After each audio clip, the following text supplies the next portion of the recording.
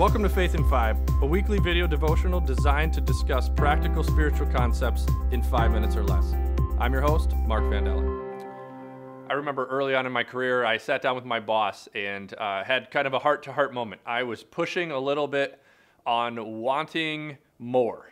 I guess I'm kind of wired that way. I always kind of want more. I'm not as satisfied with right where I am. And my boss, thankfully, gave me really difficult feedback, but it was really, really impactful.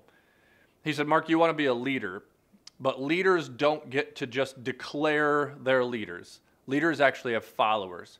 He said, right now, as I observe you, you have some people around you, but they're around you because you have a positional title.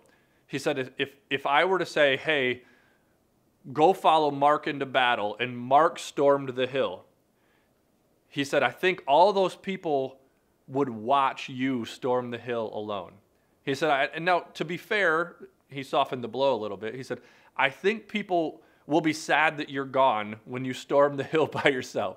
He said, I think people like you, but I don't know that they're ready to follow you. I don't know that you've set yourself up as a leader.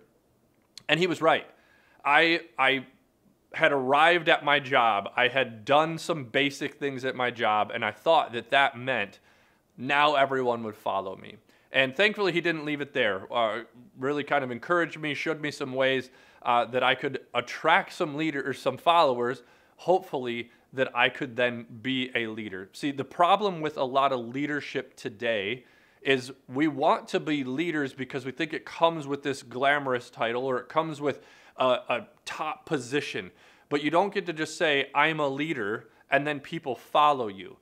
One of the key characteristics of leadership is followers, but I know so many people who have a positional title of leadership that don't have anybody willing to follow them. So the question is, how do we get followers? Like, how do we build a following? How do we have people who want to learn from us and follow our example? Well, for me, I turned to Jesus. I tried to learn, what did Jesus do and how did he collect these followers? Now, obviously, he started by having these disciples and saying, come follow me, and they did, but why did they? One of the key things that I learned from Jesus is that Jesus went to the people. One of the things that I was doing in my ministry is essentially I would unlock the doors and expect people to pour in because it happened to be a door to a church. And that's not how Jesus led.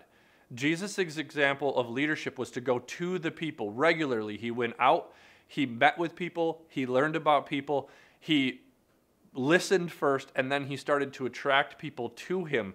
But he didn't just show up to the temple regularly and expect people to come listen.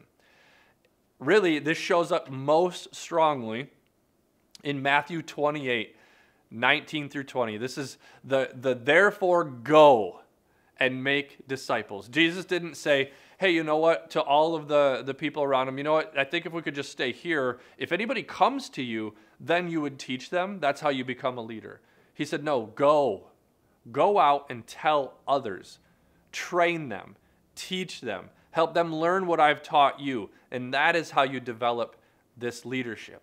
And then in Luke, there's a simple sentence in Luke 9:6. It says, so the disciples, they went out. They began this circuit of training village after village after village, preparing and preaching the good news to everyone that would listen.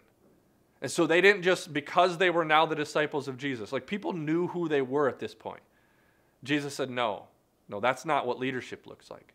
See, leaders build relational capital. One of my favorite definitions of leadership right now includes this little piece of leveraging relationships to impact and make a difference.